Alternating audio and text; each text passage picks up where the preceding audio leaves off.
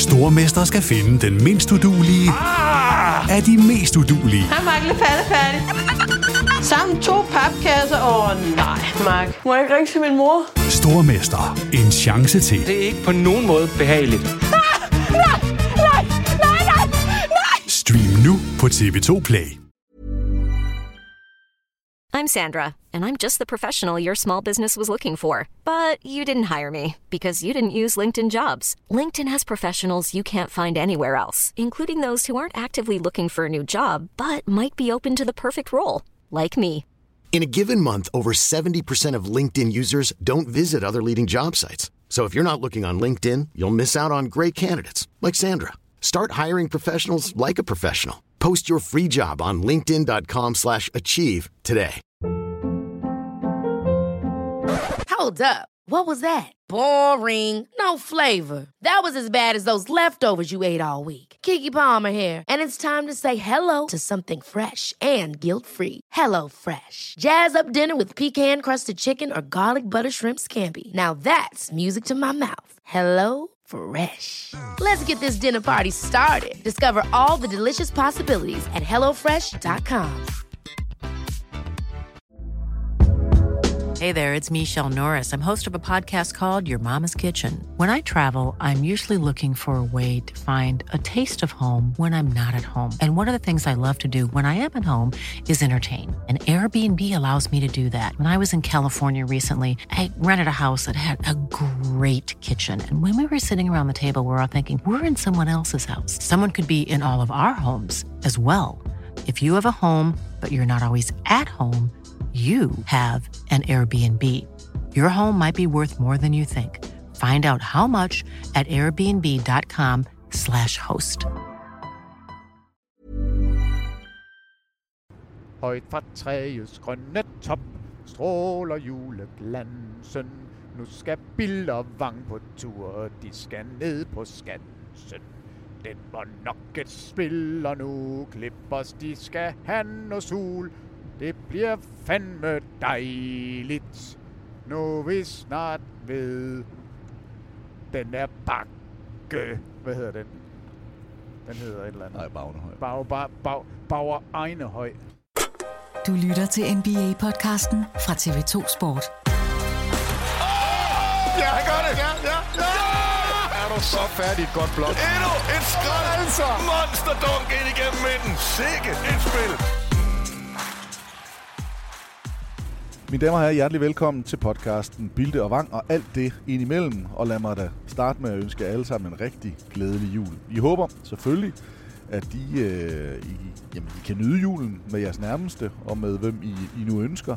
Men at I også, eller rettere måske faktisk, at vi er nogle af dem, I ønsker at dele julen med. Fordi vi kommer, og nu siger jeg vi, Peter Vang og jeg, og resten af det crew, vi nu laver basket med på TV2 Sport.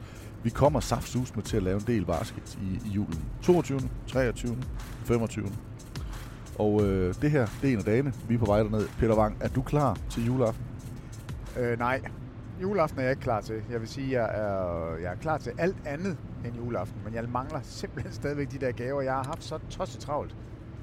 Og nu er det forstanderlivet, der presser? Ja, men det er det faktisk lidt, fordi der er jo overdragelse. Og der er så mange små ting, som lige pludselig bare bliver til så mange små ting, at det bliver store ting. Ja. Og det samme har jeg så lavet i morgen med, at jeg kommer til at triple-booke mig, efter jeg har lavet paddle-tennis-aftale, som jo er mit hjerteblod, og en futsal-aftale. Så kommer Lotte lige og fortæller mig, nå, men vi skal ud til din far 3:00. Ja. Det er fint. Det passer bare overhovedet ikke, for jeg har ikke købt julegaver til dem endnu, og jeg ved ikke, hvornår vi skal gøre det, og jeg har lovet Viola at købe sammen med hende, og jeg har lovet Laurits at købe sammen med ham, og jeg har ikke tid til det. Jeg ved ikke, hvornår jeg gør det, men der kommer en løsning. Jeg ved det. Afsløre, at den her podcast nok kommer ud omkring 3:00 i morgen, så han finder nok ud af, hvis du ikke dukker op, så kan han jo høre podcasten. Kan man melde sig syg til sådan noget? Kan man du skal nok ikke gøre det her. Kan man tage barns første sygedag? Ja, det vil være fint.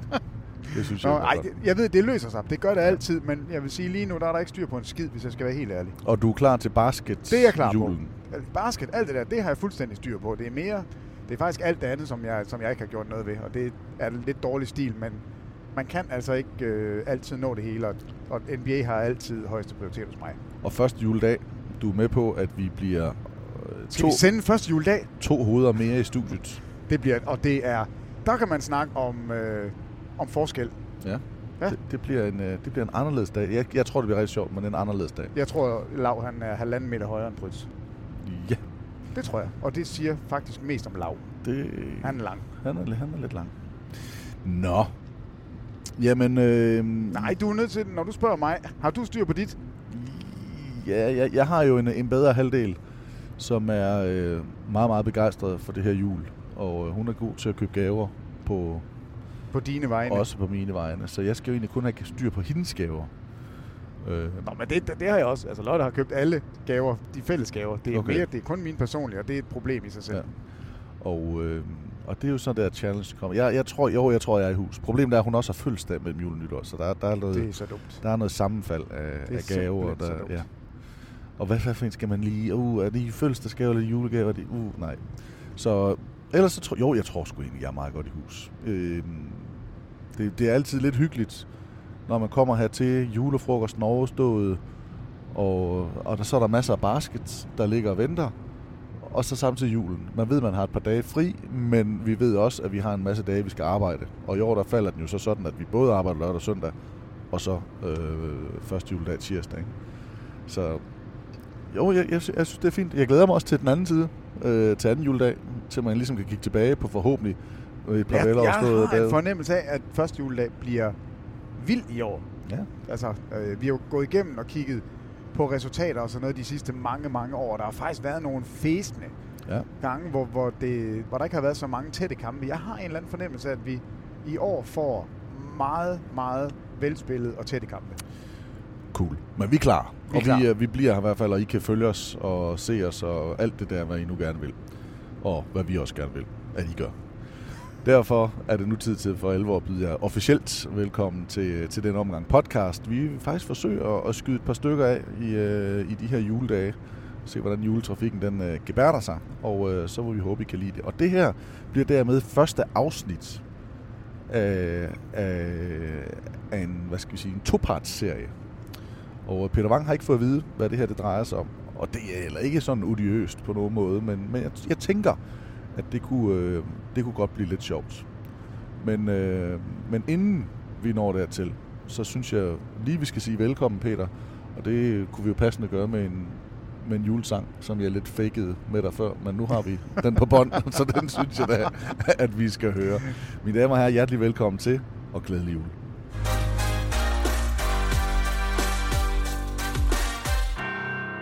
Højt fra træets grønne top stråler juleglansen. Spillemands spille stit op, nu begynder dansen. Læg nu bind din hånd i min, ikke rør ved den rosin. Først skal træet vises, siden skal det spises. Tune in, skru op. Hæld lidt kaffe i koppen, tag en time-out på sofaen og lad nakkestøtten være basketbolden op. Tag med på tur sammen med Bilde og Vang. Bolden i luften, så spillet i gang. Et skud NBA, der kan stille din trang. Hvis du elsker det shit, er vi en del af det sammen. Okay, jamen så lad os starte.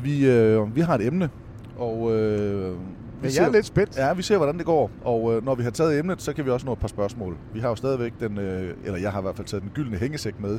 Vi kører i din bil i dag, det er dig, der er chaufføren. Og vi har stadigvæk nogle spørgsmål, der skal besvares. Heldigvis. Tak for alle jeres breve. Peter, min opgave til dig, det er, jeg nævner et hold, og så siger du den første spiller, du kommer i tanke om, når jeg siger det hold. Og den spiller, i et eller andet omfang, skal være den spiller, der kendetegner og tegner det franchise. Okay, det kan godt være svært. Ja, det kan det. Men der er lige briefet derinde. Jeg har jo ikke sagt, hvad det var. Nej, så jeg har sagt, du kan ikke lave fejl. Fordi der er ikke en fejl i, hvad du tænker først. Nej, det kan der godt være en fejl i. Det kan der jo faktisk godt være. Men vi kommer jo nok til at bare så diskutere. Og det tænker jeg, så kunne det åbne op for nogle diskussioner og sige, ej, hvor fanden siger du ham, når det nu er ham og ham. Ja, og inden vi går i gang med det, så siger jeg, du kan ikke lave en fejl, fordi det er din første tanke, hvor frygteligt det så ikke kan blive, eller hvor bange jeg kan blive for at sætte det i gang. men inden vi gør det, så bliver vi så nødt til at sige, for der har jo faktisk været en fejl, så vi bliver nødt til at komme med et dementi på vores seneste podcast. Der var i hvert fald flere, der har skrevet til os, at jeg mener jo, at jeg sagde, at jeg huskede, at Indiana Jeg var ved, i finalen. at jeg sagde, at det var de ikke, og jeg er ligeglad, at du faktisk var ret tæt på. Jeg fik heldigvis overtalt dig. Ja, du fik mig væk. Jeg fik dig med over på The Dark Side. Ja. Men det er Reggie Millers skyld. Det er fordi, jeg vil simpelthen ikke anerkende ham som spiller, og derfor så passede det mig så fint, at han aldrig havde været i finalerne. Det har han så. Ja, i 2000. Ja. Men ret skal være ret. Jeg tog fejl. Det var dumt. Og det er dementi, og det er det, der sker nogle gange, når vi optager på den her måde, vi gør. Det er rock and roll. Vi sidder i en bil, og det gør vi også lige nu. Og grunden til, at lydtæppet bag os lige nu, som jo reelt set er foran os, det er forruden, der bare bliver havlet til med tung sne. Men det gør jo, at der kommer lidt anden lyd i podcasten. Og et lidt andet tempo på bilen, kan jeg så også sige. Men det betyder så også, at podcasten kan blive lidt længere. Det er selvfølgelig rigtigt. Så I skal ikke helt klage. Det kan være, at vi må give at tage lidt. Men undskyld til alle Indiana-fans på Peters og mine vegne. Der beklager vi jo selvfølgelig, at vi overså den. Og der kommer helt sikkert flere fejl. Garanteret, der har sikkert også været. Og der har sikkert også været. Så, men tak, fordi I gjorde os opmærksom på det. Det er altid rart at vide, at der er nogen, der hører efter, vi 2 gamle skolelærer her i bilen sige. Ja, det er lige præcis rigtigt. Nå, min opgave er at sige et hold. Din opgave er at sige det første navn, der popper op på din skærm, når jeg siger det hold. Forstået? Opgaven er forstået. Godt. Så siger jeg, at der kan jo godt være... Nej, der kan jo godt komme... For eksempel, nu tager jeg Charlotte frem. Så kan det jo godt være, at det er lidt unfair, fordi det har jo været en lidt funky franchise med forskellige navne. Men det er jo i en by. Så der må man bare sige det første stadigvæk, der popper op. Og så kan det godt være, at for eksempel der både har været Charlotte Bobcats og Charlotte Hornets. Men så må det bare være det største navn for dig, der popper op. Og det er den mindste, og det er Moxie Bogues. Så nu har du begyndt. Nej, man ser det så allerede der, du... Jamen, du stod... Men det er godt, vi starter med Charlotte. Jamen, det bliver du nødt til, fordi det er det første, der popper op, og det er fordi, jeg synes, han er så sød, og han har sådan et lille hoved, og jeg synes, det er så vanvittigt. Du kan ikke bilde mig ind, at Charlotte Bobcats er kendetegnet ved Moxie Bogues. Nej, men du kan ikke både bede mig om, at den første, der popper op i hovedet på dig, og den, der skal være kendetegnende. Det er jo det, det er. Jamen, Moxie Bogues er den første, jeg tænker på. Så tænker jeg på Grandmama. Og så tænker jeg på, at det er vanvittigt. Larry Johnson, undskyld. Det er vanvittigt, at Moxie Bogues har spillet i NBA. 5 fod 3. 1,60 meter på den gode dag. 1,57, hvis man skal være hård. Med verdens mindste hoved. Han har spillet NBA. Han har spillet startende point guard på et hold, der var i slutspillet. Han har dækket Michael Jordan. Altså, det er fuldstændig afsindigt at tænke sig, at Moxie Bogues har haft en rolle og har spillet i NBA. Altså, det er helt vildt. Så det er faktisk ham, jeg tænker på først. Det er en lille mand til lille mand. Ja, det er det. Der ligesom siger, vi giver ham... Og så vil jeg også sige, jeg har jo mødt ham, hvor der var andre NBA-stjerner. Og nu siger jeg andre NBA-stjerner. Og det var ham, jeg bare sådan var fuldstændig magisk tiltrukket af. Jeg var simpelthen nødt til at komme over og sige goddag og anerkende, at det der, det er simpelthen for sejt. Altså, hvis du er den mindste spiller nogensinde til at spille NBA, og kan sidde der, så er man nødt til at gå ind og give sin respekt og sige, det er eddermame sejt. Ja. Jeg kan faktisk godt lide dit svar. Jeg kan godt følge det i nogle del. Jeg troede ikke, du havde sagt Moxie Bogues. Jeg troede faktisk, at du ville have sagt... Alonzo Mourning. Ja. Og så ville du have siddet og battlet lidt med Larry Johnson og Alonzo Mourning, men så havde du været sådan en... du kan godt lide dem, der spillede med ryggen til kurven, og dem, hvor det var lidt hårdere. Jeg havde taget Larry Johnson med de 2. Nå, jamen så... Det havde jeg faktisk. Nå, okay. Men det var mere, fordi jeg synes, han havde så meget swag. Altså, hvor var der meget stil over ham. For mig at se, så er Larry Johnson ham, der kendetegnede Hornets franchise. Er han den bedste spiller, der har spillet i Charlotte? Ja, det tror jeg også. Det tror jeg synes. Men jeg kunne jo også godt have levet med, at hvis du havde svaret Michael Jordan, som ejeren af Hornets, og som det største navn nogensinde i basket. Eller Dale Curry. Nej. Nej, der er du ikke. Den havde jeg købt. Og, men lad os nu så sige, fordi nu Jordan åbner det jo så op for en anden diskussion. Jeg kan jo godt sige, at vi kommer til at gå igennem nogle flere hold. Ja, det og du kan også godt høre, at det kommer til at stikke af. Men derfor kunne det jo også godt være, at der var nogle hold, eller spillere, der kommer til at repræsentere flere hold. Det skal du ikke tænke på. Nej, det gør jeg Du skal tage det første, og du må love mig og love lytterne især at være tro. Jamen det er første navn. Fordi så nu lover jeg, så at de kommer lidt i vilkårlig rækkefølge holdene. Men du ved ikke, hvad for noget der kommer. Og så skal du bare sige det første. Ja. Hvor mange sekunder har du? Jamen det ved jeg. Det svarer kan også være, jeg er blank. blank. Det kan være, jeg sidder godt. Ikke har... Atlanta Hawks. Jamen det er Dominic. Altså, det er Dominic Wilkins. Enig. Der er slet ikke nogen tvivl. Human Highlight Film. Bare det navn er sgu også fedt. Jamen alt ved ham, altså på banen var jo fedt. Jeg synes faktisk, han er lidt irriterende, som han sidder jo og kommenterer nogle af de her kampe. Og der er jeg ikke altid så vild med. Men sjovt nok ikke noget borderline kærlighed her til en lille mand. Spot Webb, første lille mand, der vandt dunk-konkurrencen. Men han er jo ikke lille i forhold til men han var trods alt den mindste, der vandt dunk-konkurrence i starten, ikke? Og, så, og faktisk og ham, også, der bliver hoppet over af Nate Robinson, der den anden lille mand skulle melde sig på banen. Og faktisk jeg har fået tilsendt en bog, altså om Spot Webb, af en seer, som synes, at den skulle i hvert fald hjem til mig og bo i stedet for, fordi nu var han færdig med at læse den. Det var da sødt. Så det var simpelthen så sødt. Den står men ham tænker du ikke på, når du siger Atlanta? Det første, jeg tænker på, det er Dominic Wilkins. Det er det også mig. Og det skal det også være. Det skal du da ikke bestemme. Det skal det være. Så mange højdepunkter. Så flot en karriere et eller andet sted. Det skal det også være. Jeg vil lige starte med at sige, at der er ikke noget rigtigt svar i den her. Nej, men det der, Dominic Wilkins, det skal det være. Nu sidder man derhjemme i sofaen, ikke, og lytter det her, eller er med på tur med os et eller andet sted, når vi ræser afsted. Og så kan det godt være, der sidder en ny fan, og så sidder han og tænker, Paul Millsap, han var sgu kernen på det hold, der var godt. Eller Steve Smith Tricky, han var god, da han var der i starten. Vi skal tilbage. Det er Dominic, der har kendetegnet det franchise. Altså, Josh Smith. Ja. Han var en af de bedste fantasy-spillere overhovedet. Men, han var en af de største hovedpiner. Ja, det var han også, men er der han er en af de der 5x5 potential hver eneste gang. Altså. Ja, 5 flade i røven, for ikke at levere. Nej, han leverede godt nogle helt vilde statistikker. Ham kunne jeg godt lide. Orlando Magic. Jeg er ked af det, men der tænker jeg jo Shaq. Og det er jo den unge Shaq. Den fuldstændig crazy atletiske big man, som... Altså det han gjorde, som er måske meget overset i forhold til, hvad han sluttede af med, det var jo, at han løb. Altså spunset op og ned af banen. Han var simpelthen så hurtig. Og samtidig endnu mere, meget mere springstærk, end han var, da han blev 350 pund tung. Han blev bedre, da han blev rigtig stor, men hvor var han god allerede til at begynde med. Jeg argumenterer ikke imod Shaq, for det er også ham, jeg har. Men jeg tænker lidt, at Dwight Howard gjorde det samme som Shaq. Han fik holdet i finalen, han blev årets forsvarsspiller, han blev ikke MVP, men... Nej, og var ikke på samme måde dominerende som Shaq. Altså. Nej, det var han ikke, men det var han saftsusme alligevel i hans finaleår. Altså, han gør Jameer Nielsen til All-Star guard. Han tog fusen på hele Eastern og han får noget hjælp, kan man godt sige, i hvem der render. Er det Hedo Turkoglu og Rashard Lewis? Altså, Hedo Turkoglu er jo faktisk den spiller, som sætter gang i revolutionen.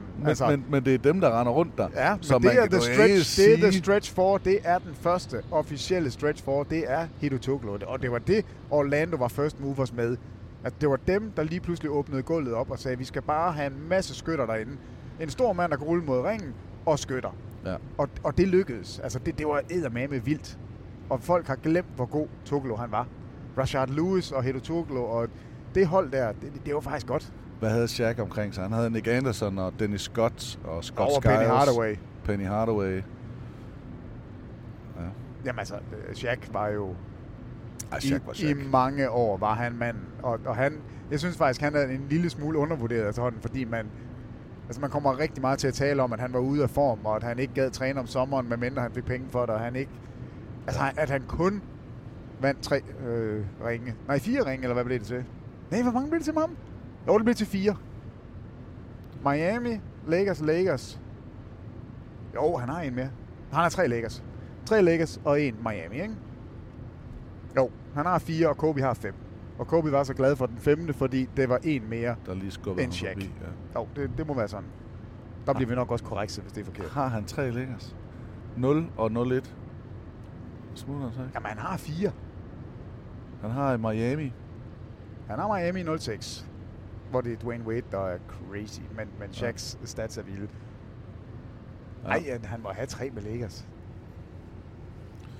Ja. Nå, den må vi lige... Hvad år kommer han til Lakers? 98? 99? Hvad spiller han? De vinder ikke det første år. De vinder i 2000, og de vinder i 2001. Er det ikke sådan? Jo. Altså i 2001 har man snakket om, at det er det bedste år nogensinde, ikke? Altså bedste hold. Jamen, de vinder 3 sammen, fordi Kobe, han har 2 med Gasol og Odom og drengene, og så har han de 3 andre med Shaq. Sådan. Så, det må være sådan. Ja, han vinder i 2. Jamen, de har da... 0, 0-1 og 2. Ja, de vinder et 3-peat. De har 3-peat. Fordi jeg kan også huske, vi snakkede om Phil Jackson, yes. der vinder altid i 3-peats. Og så vandt han 3-peat med Chicago 2 gange, og vinder 3-peat med Kobe og Shaq. Taber han ikke den sidste? Altså, de taber jo 1 gang med Karl Malone og det hold der. Wow. Der taber de jo til Detroit. Nå, men det er Shaq, jeg tænker på. Ja, det er også et godt en. Ved Orlando. Ja. Og så skal vi videre. Så siger jeg... vi bliver sgu i Florida. Miami. Den er testig. Nej, men det er ikke svært. Det er Wade. Altså, det er Dwayne Wade.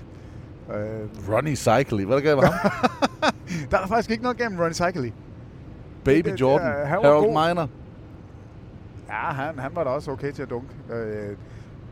Men Udonis Haslem kommer også ind på radaren. LeBron og Bosh. Jeg skulle til at sige LeBron. Altså Jeg troede faktisk, du ville tænke LeBron først. Nej. Du tænkte, hvis jeg læser din hjerne nu, så tænkte du LeBron. Jeg er 100% ærligt. Dwayne Wade var det første, jeg tænkte på. Okay.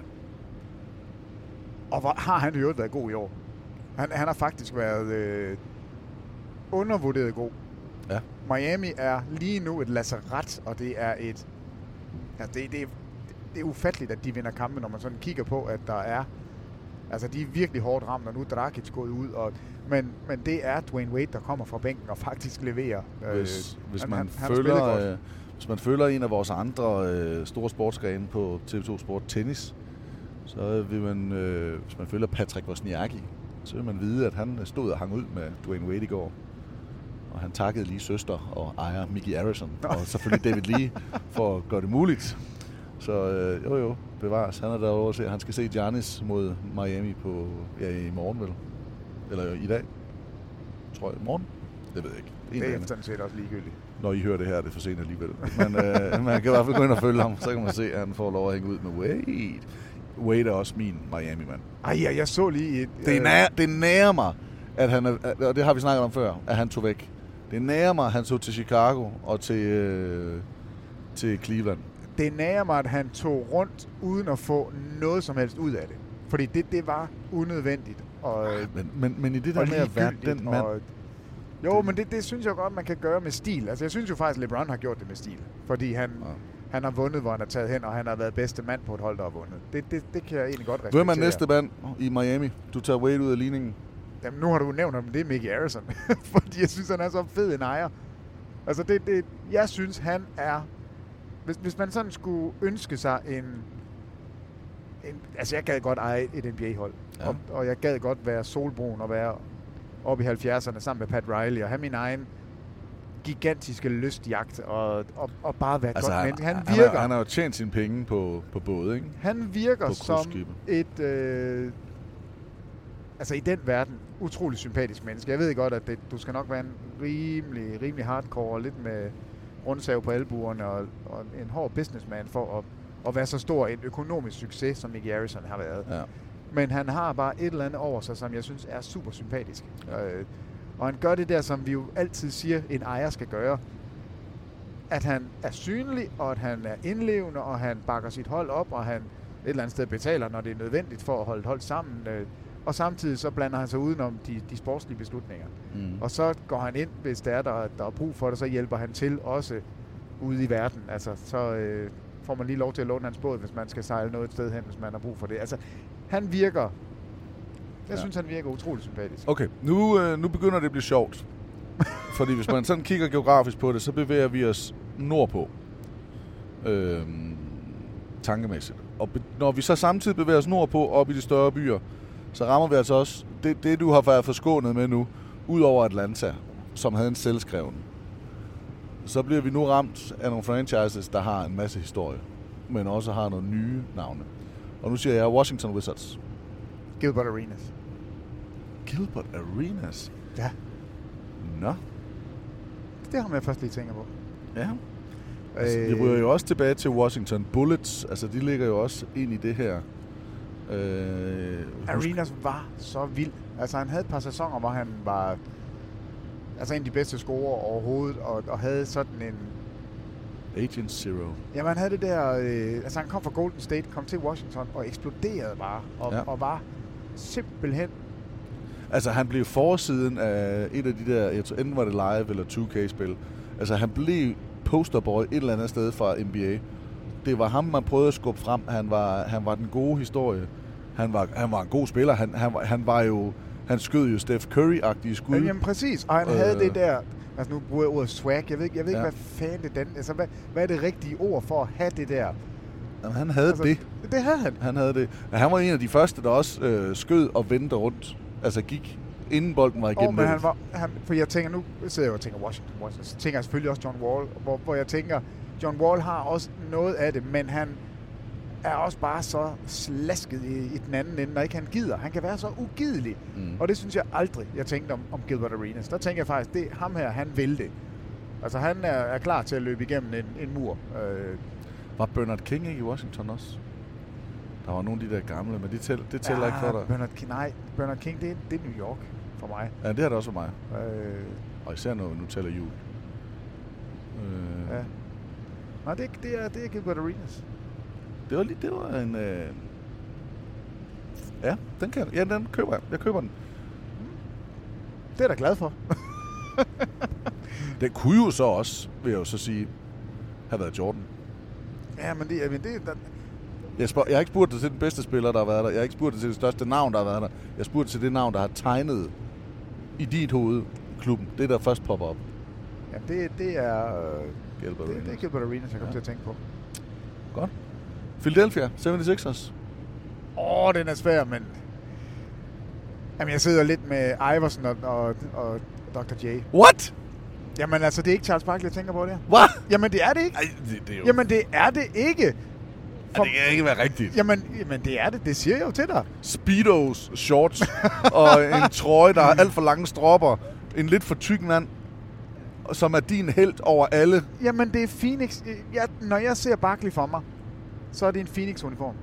Det er ikke i en Houston Rockets-uniform. Det er ikke i en 76ers-uniform. Det er i en Phoenix-uniform.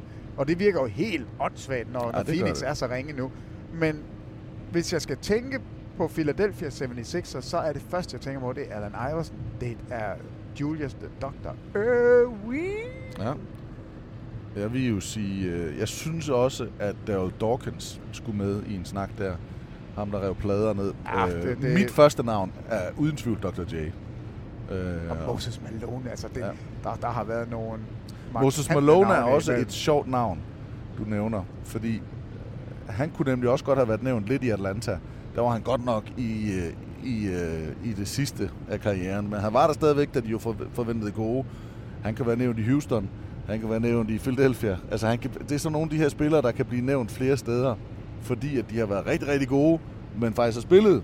Altså Durant kan jo også komme til at kendetegne et par franchises. Jamen det er jo lige præcis det, fordi Moses Malone for mig er klart Philadelphia.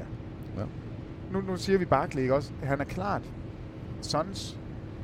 Iverson var jo også i Denver. Han er klart Philadelphia. Carmelo Anthony for mig... Nu skal du stoppe. Der er bare nogle af de der meget prominente navne, som...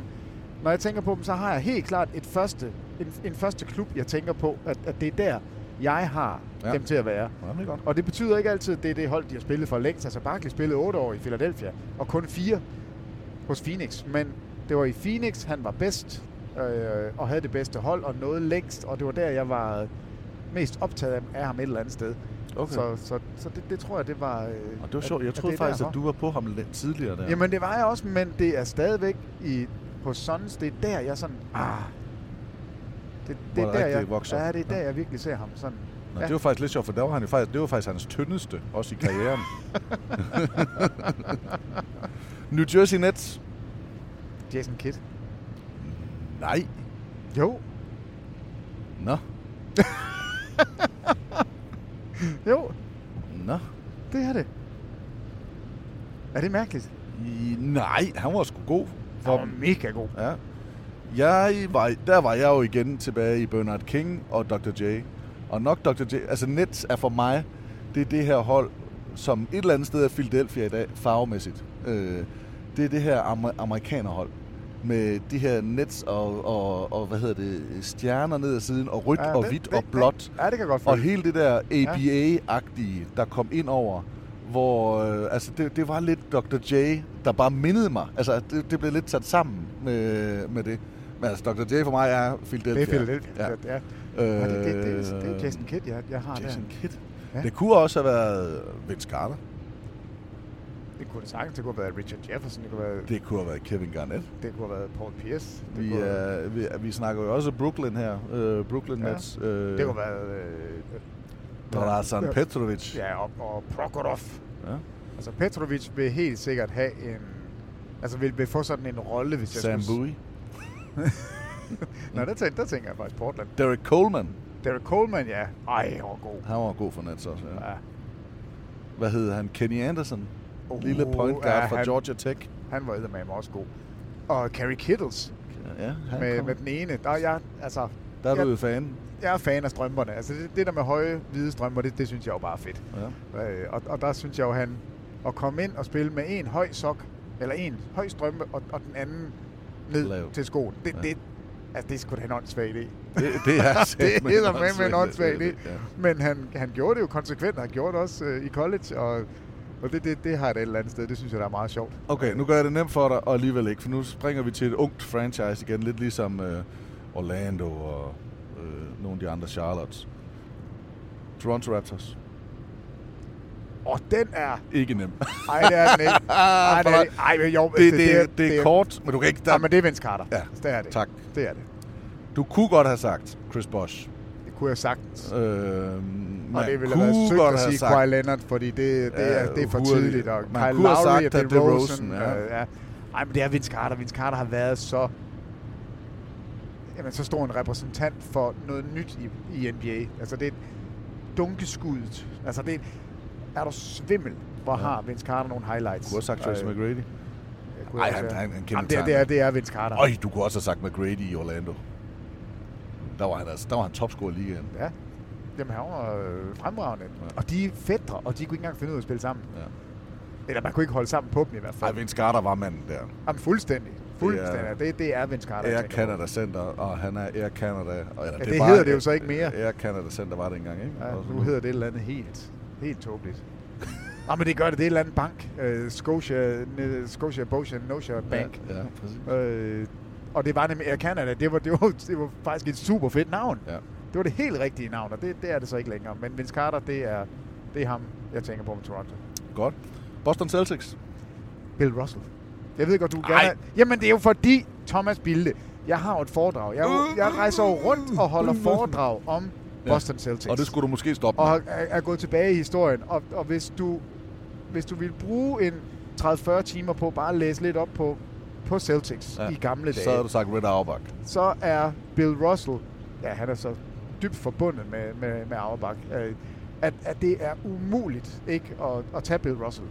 Larry Bird er jo selvfølgelig den næste, jeg vil tænke på, fordi han var den, der sådan førte det videre. Men Bill Russell, han er... Jamen det er jo, hvad han har betydet for sortes rettigheder i NBA, hvad han har betydet for ligaen som talsmand for hele NBA, det er... Jamen der findes faktisk ikke nogen større, gør der det? Altså, er der nogen, som... Nej, det tror jeg ikke. Bill Russell er vel faktisk det største navn.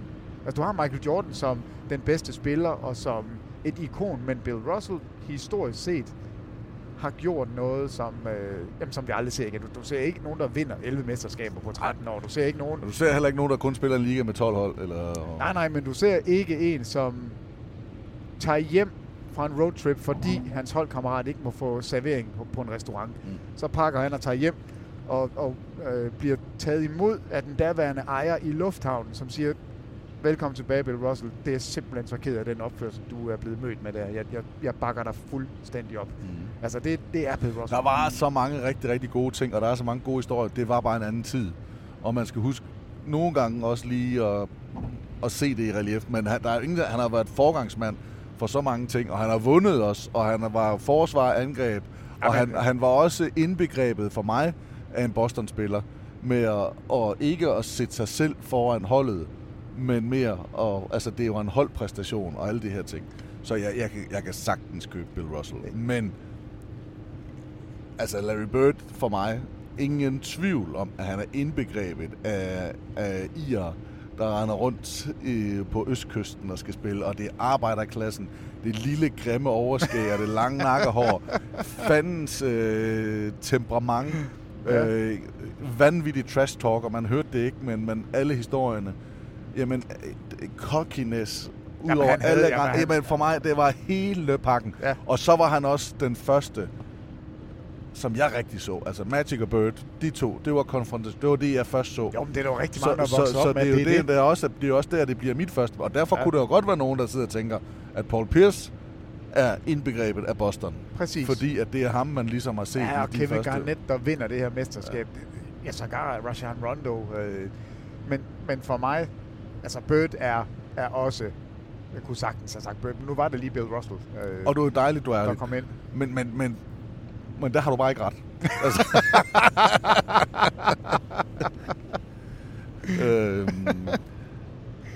Grunden til, at man så nævner Red Auerbach, er jo fordi, han også var en af dem, der tog en chance. Tog chancen med, både faktisk med Larry Bird, men i særdeleshed også med Bill Russell. Med nu er du selv inde på farvesnakken og racisme og alle de her ting.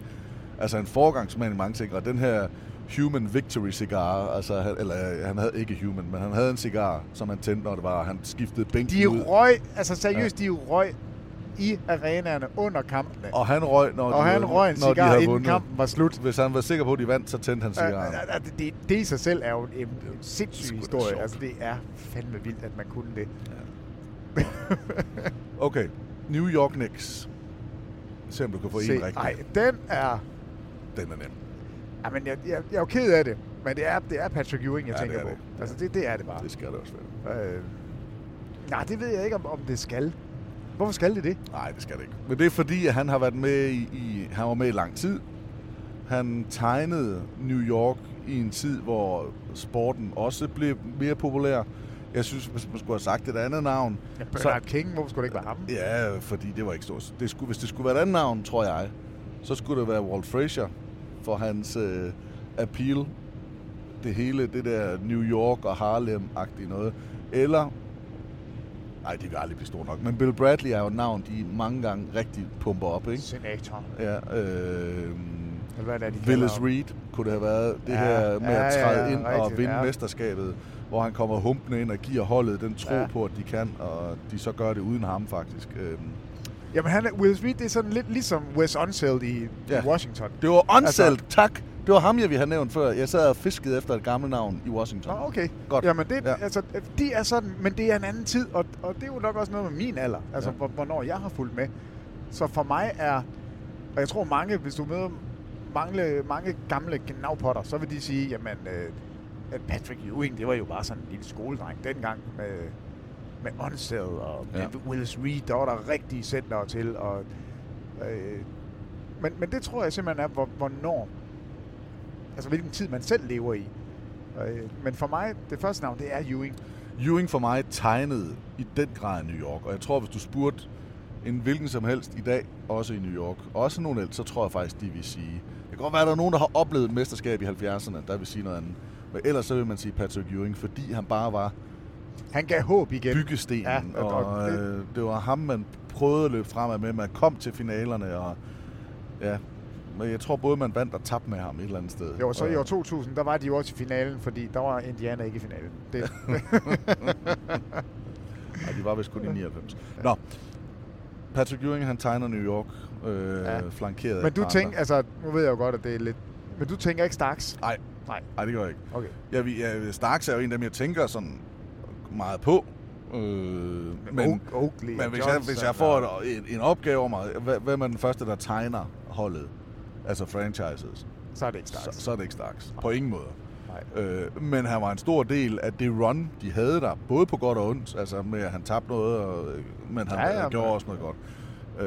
For mig er der slet ingen tvivl om, at det er Patrick Ewing, og jeg tror også, det hænger lidt sammen med alder. Eller hvornår man sådan startede med at se og fulgte. Og, ja, klart. Så der er der. Indiana Pacers kom så. Jamen det er sjovt, fordi der har jeg modsat, der tænker jeg Larry Bird. og det er jo unfair, fordi jeg sidder og tænker spiller. Og her, det første jeg tænker på, måske er det fordi vi lige har talt om Larry Bird. Når vi så siger Indiana, French Link, Indiana Pacers, Larry Bird som... Vi er ude i sådan lidt en Austin Rivers hater her, tror jeg. det er sådan lidt, at de der Reggie, det går sådan ondt på dig at sige Reggie Miller. Altså, jeg skal være 100% ærlig. Når du siger, det første jeg tænkte på, det var Larry Bird. Som spiller, hvis jeg skulle finde en spiller. Altså, jeg ville gerne have sagt Rick Smits, og jeg ville gerne have sagt alt muligt andet, men Reggie Miller er jo spilleren, jeg tænker på. Ja, det er det. Og det er jo på godt og ondt. Altså, jeg behøver jo kunne lide ham, bare fordi jeg nævner ham. Nej. Men det er jo, jeg tror, det er fordi, vi sad og talte Larry Bird. Ja.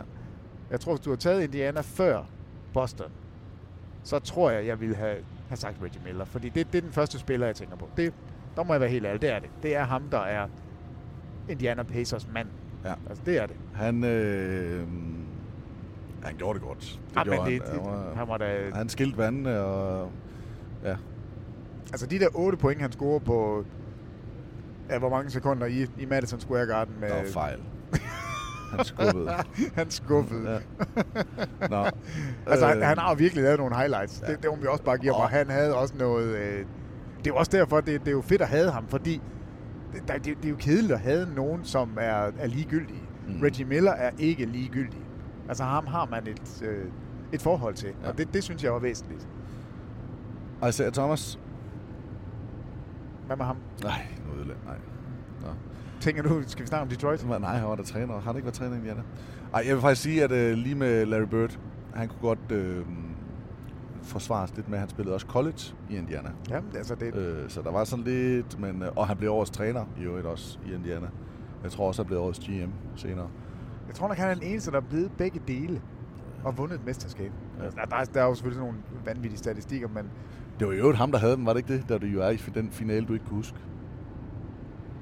Det tror jeg faktisk, det var 2000. Nå. Ja, det er vi simpelthen nødt til at fact-checke.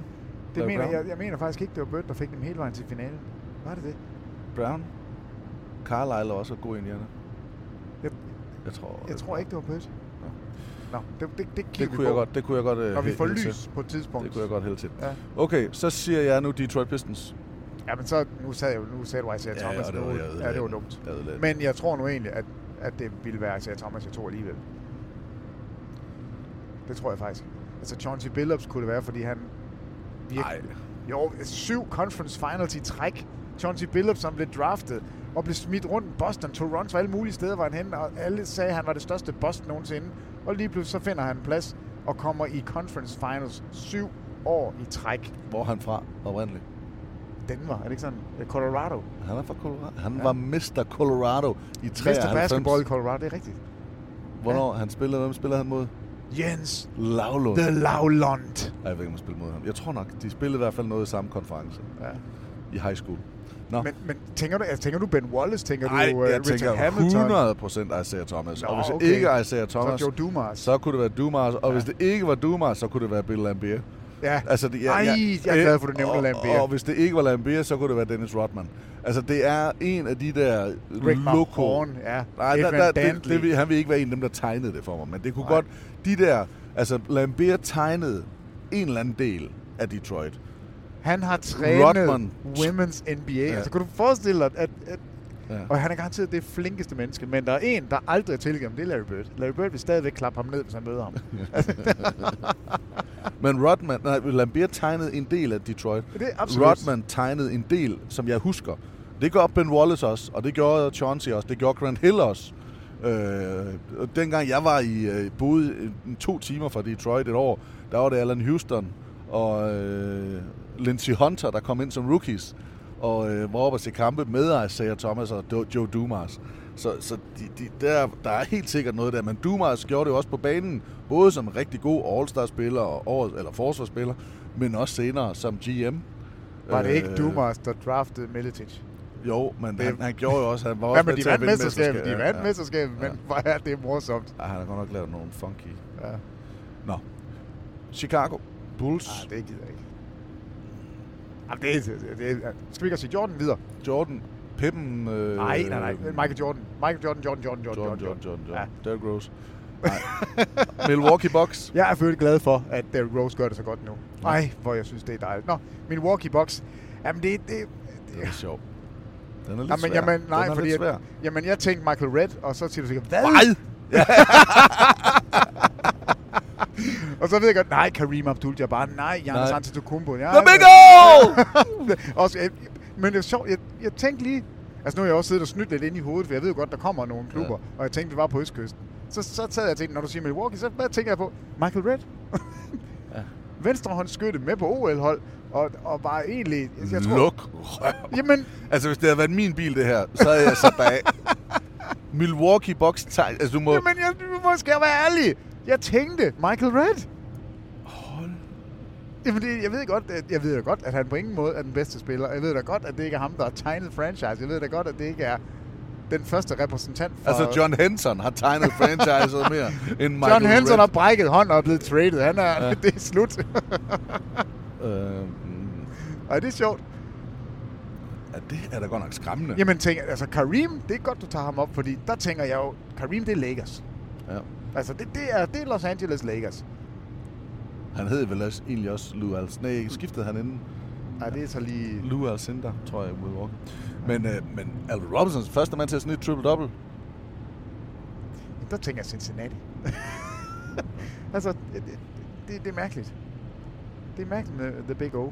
Oscar Robinson selvfølgelig, ikke Alvin. Alvin Robinson spiller der jo også. Men nej. Men det er jo også fordi, de ikke har haft stor succes i al den tid, vi har fulgt NBA tæt. Altså der skal vi jo sådan tilbage i historien for at finde deres succes i år. Ja, de har været ringe længe. Man kunne også godt sige, hvis man var i vores nogenlunde alder, så kunne man godt sige Ray Allen. En spiller, der blev traded og til at faktisk havde nogle rigtig gode år, men holdet var bare dårligt. Hvor hører Ray Allen til? Ja, det kunne også være... Det er Seattle. For mig er det Seattle. Glenn Big Dog Robinson. Ja, det er faktisk ikke noget dumt bud. Men nej, lad os lige tage Ray Allen. Hvor synes du, han hører hjemme? Er det som Celtics-mand? Er det som Miami-mand? Er det som Milwaukee-mand? Altså for mig er det Seattle. Og det er jo ikke der, han vandt. Overhovedet. Nej. Altså jeg har 2 trøjer, jeg husker mere end andre for ham. Og det er Milwaukee, og det er Boston. Altså det... Jeg synes også faktisk, at...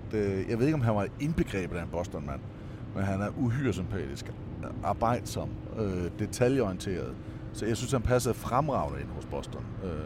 Så jeg kunne godt leve med, at han er en... Nej, altså ikke helt. Jeg synes ikke, han har den der... Nej. Måske er han for pæn. Han er jo virkelig pæn. Altså det er jo simpelthen... Der sidder jo ikke noget forkert på ham, og han er så fin. Det er sådan en Kenneth Farid. Hans hud er jo sådan... sådan altså han er for fin på en eller anden måde. Der tænker jeg mere Marcus Smart og sådan nogle lidt rocket-spillere. Der synes jeg faktisk ikke rigtig, Ray Allen passer ind. Nå. Ja, det kan man jo... Åbenbart ikke. Man kan jo ikke argumentere mod en mand, der sidder og siger, Michael Redd er ham, der kendetegner Milwaukee Bucks. Altså, så... Bluff! Jeg smider mig lige selv ud af min egen bil. Så siger vi lige det. Og jeg var inde på Glenn Big Dog. Ja. Så mangler vi Cleveland Cavaliers. Den er vel også... Ja, det er LeBron. Den kan ikke rigtig være. Nej. LeBron er Cleveland for mig. Eller det er det første, jeg tænker på. Der skulle ikke være gået mange sekunder, så havde det været det Greg Elo. Ja, og altså, det er godt, fordi nu har vi jo selvfølgelig lige det navn, er poppet op nogle gange på det seneste. Ja, men det er det. Men jeg er enig, at hvis LeBron var ude af ligningen, så tror jeg ikke, jeg havde sagt Kyrie Irving. Så tror jeg havde sagt Craig Elo. Men så havde det ikke været for det gode, for tegn, den store billede. Så havde det været, fordi man har været så tæt på så mange gange. Og så har det været hele det der, Brad Doherty, Craig Elo, Mark Price. Hele det hold, som et eller andet sted var så tæt på. Man tabte. Ja. Det er sjovt. Det er faktisk... Ved du hvad, Thomas Bilde? Det er med en sjov... Nu er vi... Det er en sjov øvelse, du har sat os på. Jeg tror, vi er igennem. Vi er også på Blommens Lyst. Ja, jeg tror, det var 15 hold i øst. Og så var tanken, at andet... det er da løgn, har vi det? Anden runde skulle være... jeg har gjort det i hovedet. Jeg har ikke noget dokument. Nej, men jeg har jo ikke fulgt med. Anden dokument skulle være Western Conference. Nu prøver jeg lige at sige dem, som jeg husker dem. Charlotte, Atlanta, Orlando, Miami, Washington. Det var Southeast-divisionen. Så havde vi Philadelphia. Så havde vi Nets. Så havde vi Toronto. Så havde vi Toronto. Så havde vi Boston. Det var Atlantic-divisionen. Så havde vi... Knicks skal også lige med, jo. Jamen, undskyld, ja, men dem havde... Ja. Og så havde vi i hvert fald Indiana derinde. Vi havde Chicago. Vi havde Milwaukee. Vi havde Cleveland. Detroit. Og Detroit, det er 5 hold derinde. Så det er 15 hold, vi er igennem. Det var Central Division. Nej, hvor sjovt. Ja. Det var... Altså nu er det jo lidt åndssvagt, for jeg ved jo godt, at så skal vi have Western Conference. Og så kommer Western Conference i morgen. Men du har jo været rimelig ærlig her, må man sige. Jamen jeg lover dig, jeg er helt blank i morgen. Jeg starter forfra. Og så prøver vi at tage Western Conference der. Ja. Skal vi ikke sige det? Jo. Og så kommer nogen, der måske kan høre, at posen rasler. Det er Lykkens Hængesæk. Middelfartsvej, den giver jo en max på... Nej! Der var jeg lige ved at gøre det. Du gjorde det? Jeg gjorde det. Jeg kom over 80. Du må ikke sige det, hvis nu står politiet, der hører med. Kan man få en bøde med tilbagevirkende kraft? Det ved jeg ikke. Jeg burde næsten få den. Men du har i hvert fald bremset nu. Nu ligger jeg på 70. Så er der jo lidt tid. Så nu trækker jeg herinde. Ej, hvor var det sjovt det her, Thomas. Det kunne jeg godt lide. Det var en god... Det var virkelig en god øvelse. Kan du svare igen? MVP'en tryller. Ja, han gør det. Ja. Det regner i NBA-finalen. Kære Bilde og Vang. Først og fremmest tak for en fantastisk podcast, og vi naturligvis også til Vestrup. Som trofast lytter af jeres podcast har jeg naturligvis været med fra start. Anekdoten omkring MJ er formentlig favoritten. Det har vi faktisk hørt nogle gange. Sådan afsnit må der endelig gerne komme flere af. Men nok om det. I har efterspurgt nogle breve, så det skal I få. Har vi læst det her? Nej. Det lyder lidt så vidt. I har efterspurgt breve, det skal I få. Hvis I kun må vælge en NBA-jersey, hvilket hold og hvilken spiller skal det så være? Og hvorfor? Jeg har nemlig fulgt med i nogle sæsoner nu, siden OKC tabte til Heat i finals, og jeg synes stadig, at det er svært. Jeg ved det, og du bliver glad. Og som alle andre NBA-fans, så er det jo lidt sjovt at kigge tilbage på de tidligere draft classes. Og hertil har jeg så et andet spørgsmål. Men først, hvad for en trøje vil du vælge? Jamen, jeg ved det godt, for jeg har set den i dag. Min gode ven Thomas Sove, han har købt en jersey, og det kan jeg godt sige her, fordi Pelle, han gider ikke høre den her podcast. Men hvis han nu hørte den, så får han altså en jersey i julegave. En lækker nummer 77 Luka Doncic. Hvis jeg skulle købe en trøje nu, som jeg kunne finde på at gå med, så var det nummer 77 Dallas Mavericks Luka Doncic. Ja, du er en god mand. Det kan jeg godt lide. Ja, det ved jeg godt, og jeg gør det ikke for din skyld. Det er fordi Doncic, han har den svedigste stepback træer i verden. Det er han. Altså. Nå. Altså, jeg vil jo tage John Starks i New York. Jeg læser det ikke som om, at det skal være en ny trøje. Altså, selvfølgelig skal du have alle Barkley-trøjerne først.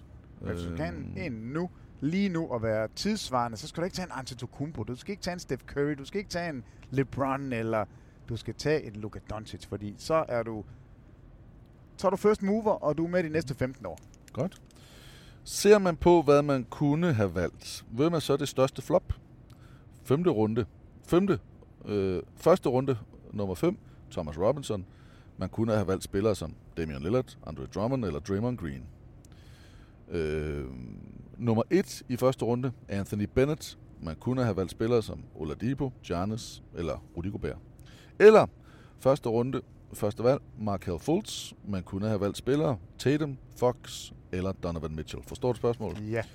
Hvad for et af de her 3 scenarier er det største flop? Er det Thomas Robinson, Anthony Bennett eller Markelle Fultz? Altså, lige nu er det jo Markelle Fultz, fordi Markelle Fultz ikke har kunnet spille i 2 år nu. Og det er ikke fordi... Anthony Bennett spillede ikke 2 år sammenlagt. Det gjorde han, men Anthony Bennett er jo det største flop nu, fordi vi har set, at han kommer aldrig tilbage. Og fordi man har set, hvad Giannis i hver serie. Ja, og Fultz... Lad os nu se, om ikke den her skulderskade, whatever, altså den her lidelse, som ingen rigtig kan finde ud af, hvad det er, men som der er en tidligere spiller, der har haft, som siger, at det kan godt blive godt igen. Lad os sige, at han får det vendt rundt og bliver god. Så er han ikke det største flop. Han er et flop, men ikke det største. Så vil det være Anthony Bennett. Altså det må det være. Thomas Robinson fik man alligevel nogle år fra. Ja, han lavede da lidt. Ja. Altså, Bennett man er nok, eller tror jeg, klart det største flop nogensinde. Og blev valgt som nummer 1. Ja, altså Oliver Candy blev også valgt som nummer 1, og han var et kæmpe flop, men spillede altså over 10 år i NBA, og altså det er noget helt andet. Det er en anden liga. Mit sidste spørgsmål omhandler det største stil. Hertil synes jeg, at man skal tage i betragtning, hvor sent spilleren er valgt. Endvidere har jeg valgt kun at gå med spillere valgt som nummer 15 og ned. Altså senere. Altså ude af the lottery. Så hvem er det største stil? Er det Draymond Green, der blev valgt som nummer 5 i anden runde i 2012? Er det Giannis Antetokounmpo, nummer 15 i første runde i 13? Er det Rudy Gobert, nummer 27 i 13? Eller er det Nikola Jokic, nummer 11 i anden runde i 2014? Det var alt for mig. Jeg glæder mig til at høre, hvad I har og nå frem til, så jeg blandt andet kan blive klogere på et valg af jersey. Med venlig hilsen, Oliver fra Aarhus. PS, god jul og godt nytår. Det betyder nemlig, at vi nærmer os årets bedste dag, nemlig 25. december. Du har saftsus med ret, Oliver. Nikola Jokic, Rudy Gobert, Antetokounmpo eller Draymond Green. Hvem er det største stil? Antetokounmpo. Jokic, Draymond Green, Gobert. I den rækkefølge? Ja, det tror jeg. Hvis jeg skulle vælge Draymond Green det er svært at tage ham foran Jokic, men man skal Draymond Green i de perfekte omgivelser er den perfekte spiller. Ja. Altså han skal have nogle spillere omkring sig, der kan score. Det er der mange, der kan. Jokic kan det hele. Man skal huske, at han bliver taget som nummer 35, ikke? Ja, og Jokic... og Jokic er nede som nummer 27. Jokic er nede som nummer 41. Ja, altså det... Grunden til, at jeg går med Giannis, selvom han blev taget som nummer 15, han blev taget højst af de her 4, det er fordi, det er den reelle trussel til at vippe alle de andre af pinden som ligaens MVP og alt dominerende spiller. Ja. Og der er Jokic så den næste i den række, fordi han individuelt vil kunne gøre større ting end Draymond Green, men Draymond Green er bare den bedste holdspiller, du kan få. Altså det er ham, der har opfundet det moderne forsvar i NBA. Det er ham, der kan bytte på alle screeninger. Det er ham, der gør det muligt at spille på den måde, som Golden State har gjort i 4 år. Altså, tag ham af det hold, så er det lige pludselig en helt anden spillestil, de skal til at levere. Så det er nogle gode navne, der er taget frem, og det er jo lidt synd. Gobert kan slet ikke komme med i den her diskussion, for han har ikke det samme talent som de 3 andre. Stærkt spørgsmål, Oliver. Tak. Ja, det er et virkelig godt spørgsmål. Vi når et brev mere, kan jeg se. Der er lidt trafik herude, så må vi tage det sidste på parkeringspladsen. Jamen, der er også vejarbejde, så nu går det rigtig langsomt. Hej, Bilde og Vang. Tak for et godt program, og ikke mindst fantastiske podcasts. Det, jeg nyder mest ved NBA, udover jer, er fede personligheder. Vil det sige, at vi ikke har fede personlighed? Nå. Med god stil eller swag, om man vil. Samt små spillere i den fysiske forstand, som på trods af deres størrelse kan dominere. Ja! Derfor er min all-time yndlingsspiller selvfølgelig... Er det Maxi Box? Det havde været sjovt. Allen the Answer Iverson. Som I øvrigt taler alt for lidt om. Ja, han fortjener nærmest en special. Han har fået en hel klub i dag. Han har fået et hold. Derfor er mit spørgsmål, om I vil lave en top 5 over de spillere med den højeste kilopris. Altså pund for pund-spillere, historisk set efter jeres mening. Var det forresten Thomas, der kom gående i en Knicks jersey med en lille femsehund til VM i sejlads i Aarhus? Det kan godt have været mig og Boogie. Han hedder Boogie! 100%. Det er simpelthen det mest misvisende hundenavn. Boogie! Boogie! Ej, det er mit yndlingsbrev. Tak for et godt program. Hilsen Jens. PS, jeg elsker stadig Carmelo. Nå, bedste pund for pund. Ja, det vil sige, altså, Iverson er god. Der bliver Barkley i hvert fald ikke med på. Nej, der er han nok lidt for tyk. Shaq er nok heller ikke med. Okay, vi skal altså have nogle magre pinde, som har været... Ej, jeg tror ikke, du skal gå for bogstaveligt i pund for pund. Jeg tror mere, han tænker... I forhold til højde. Ja. Durant... Så Barkley kunne faktisk godt være med. Altså, han var lidt undersized, men han hoppede jo og spillede op. Jamen, for eksempel... Draymond Green. Durant vejer vel... Han er for lang. 12-13 kilo, ikke? Han er for lang. Alt var han 2,13 meter eller sådan noget. Jo, men han vejer jo mindre. Jeg tror, det er tænkt for højde og små spillere. Så altså din starting guard må være Moxie Bose. Så har jeg nok ikke forstået spørgsmålet. Pund for pund. Hvem er bedst? Pund men jeg tror, det kom i parentes. Det var, han er de små spillere. Altså, han nævner selv Allen Iverson som en lille spiller. Er jo også, han skal med. Altså, Thomas, hvis man må tage ham bare... Altså, ikke den gamle, men den nye. Hvis man må tage hans bedste 2 sæsoner, så var han guddommelig god. Steve Nash kunne jeg godt være tossegod også. Og så tænker jeg, så har man nogle små, at det er jo nemt at tage nogle guards, fordi der er mange væver og små. Jeg tænker, hvem er de gode hvem er gode, som er mega tynde? Det var egentlig det, jeg tænkte på. Okay. Jeg gør normalt bedst lide de tykke, men hvis vi skal hylde de tynde lidt, så er Durant den første, jeg tænker på. Lang og mager. Og fuldstændig umuligt at dække op. Ja. Altså, det er jo ikke, han kunne ikke bænke. Han kunne ikke tage den der vækstang i The Combine en eneste gang, og det griner man af. Og han svarede bare igen med Gud og snit 30 point. Altså, det er jo... Det er jo skørt. Finder jeg lige brev frem her, og så læser vi lige den der lille hurtige sætning. Derfor er mit spørgsmål om I vil lave en top 5 over de spillere med den højeste kilopris. Altså pund for pund spiller, det kom i parentes. Historisk set efter jeres mening. Den kan jo tolkes på mange måder. Og ovenover stod der, jeg er fede personligheder med god smag, samt små spillere i den fysiske forstand, som på trods af deres størrelse kan dominere. Og der synes jeg jo ikke, at Giannis, fordi han er tynd, eller Durant er, fordi han er tynd. Altså, der synes jeg... Her der tror jeg også, det er hvem, der har domineret og vejet mindst. Altså, det er eller de mindste spillere. Være kortere. Men jeg tror, vi går på vægten. Altså, det er jo vægt. Ja. Produktion i forhold til, hvor meget du vejer. Så vi skal have de spillere, som har været gode og ikke vejet noget som helst. Ja. Der er Iverson, det er jo nok. Stefan Marbury, hvis man må tage deres peak, så var der så nogen, som kunne nogle ting. Steve Nash. Iverson, Steve Nash. Hvem har ellers været nogle små nu? Kemba Walker. Han leverer altså også, og han er... Ja, men vi kan bare blive med at finde små nipsgenstande. Ja, det er da også rigtig dejligt en gang. Jo, men det kan vi ikke lave 5... Tænk så sådan en lille Kemba Walker til at sidde hjemme. Jeg vil jo sige Draymond Green også. Jeg ved godt, han er det alt for... Pund for pund. Men han er jo mindre end dem, han spiller op mod. Jo, men han vejer da stadigvæk dobbelt så meget, fordi han er så tyk. Og... Nej, men det er et nyt spørgsmål, fordi det... Nej, det når vi ikke. Nej. Det her, det er sidste spørgsmål. Okay. Men der er heldigvis tid til flere i morgen. Jeg synes, det er godt, men den er svær. Og det er svære, fordi at den var ikke helt ren, om det var på højde, eller det var på kilo. Ja, men det er jo en debat, der har kørt før det der pund for pund, og der mener jeg altså, at hvem producerer mest i forhold til vægt? Ja. Se, der er godt. Det der elsker jeg. Det er så fedt, og det prøver jeg selv at praktisere i trafikken. Hold tilbage for folk. Ja, der har travlt. De ikke bare har travlt, men man kan se, at det giver mening. Jeg holder tilbage. Jeg generer ikke nogen, når de kommer frem. Det er, I like it. Vi ramte kvægtorvet. Tak for spørgsmålene. Også tak for det sidste spørgsmål her, Jens. Og selvfølgelig for Oliver på brevene, men alle de andre, der har sendt breve ind. Og ikke mindst søde sager. Og det nyder vi. Og jeg har i øvrigt, det bliver jeg nødt til lige at sige. Jeg har fået en mail, og den skal vi følge op på første juledag. Vi skal køre ud af Silkeborgvej, når vi forlader Aarhus. Og når vi forlader Aarhus derudaf, så står der en pige, som har noget godt til os. Nej, hvor er det sødt. Fordi hun synes, at vores redaktion skal have noget på første juledag, når vi sidder og laver NBA. Nej, hvor er det sødt. Og så vil hun cykle ud med det, så siger det skal hun ikke. Vi vil gerne møde dig. Vi kommer ud et eller andet sted omkring Aarhus. Så hun kommer, jeg kender hende ikke, men vi skal møde hende. Hvor er det god stil.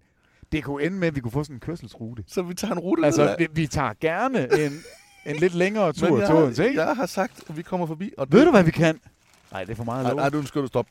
Vi har rigeligt at lave første juledag. Okay, men jeg tænker, man godt sådan lige tage et par afstikker. Ja, nej, det gør vi ikke. Okay. Så, men hvor stort bliver det ikke? Og det tænkte jeg faktisk, at vi laver på podcast også. Nej, hvor er det sjovt. Nej, hvor er det sjovt. Ja.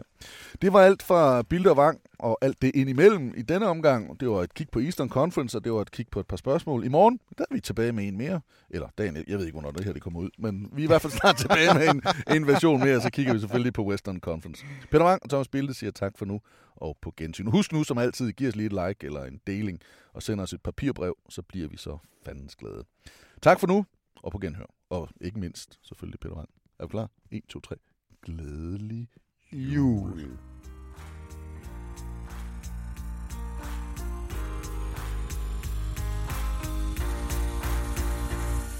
Det var du ikke helt klar. Nej, jeg er ikke helt klar. Nej, sådan er det. Det går ikke altid så hurtigt. Pas nu på jer selv.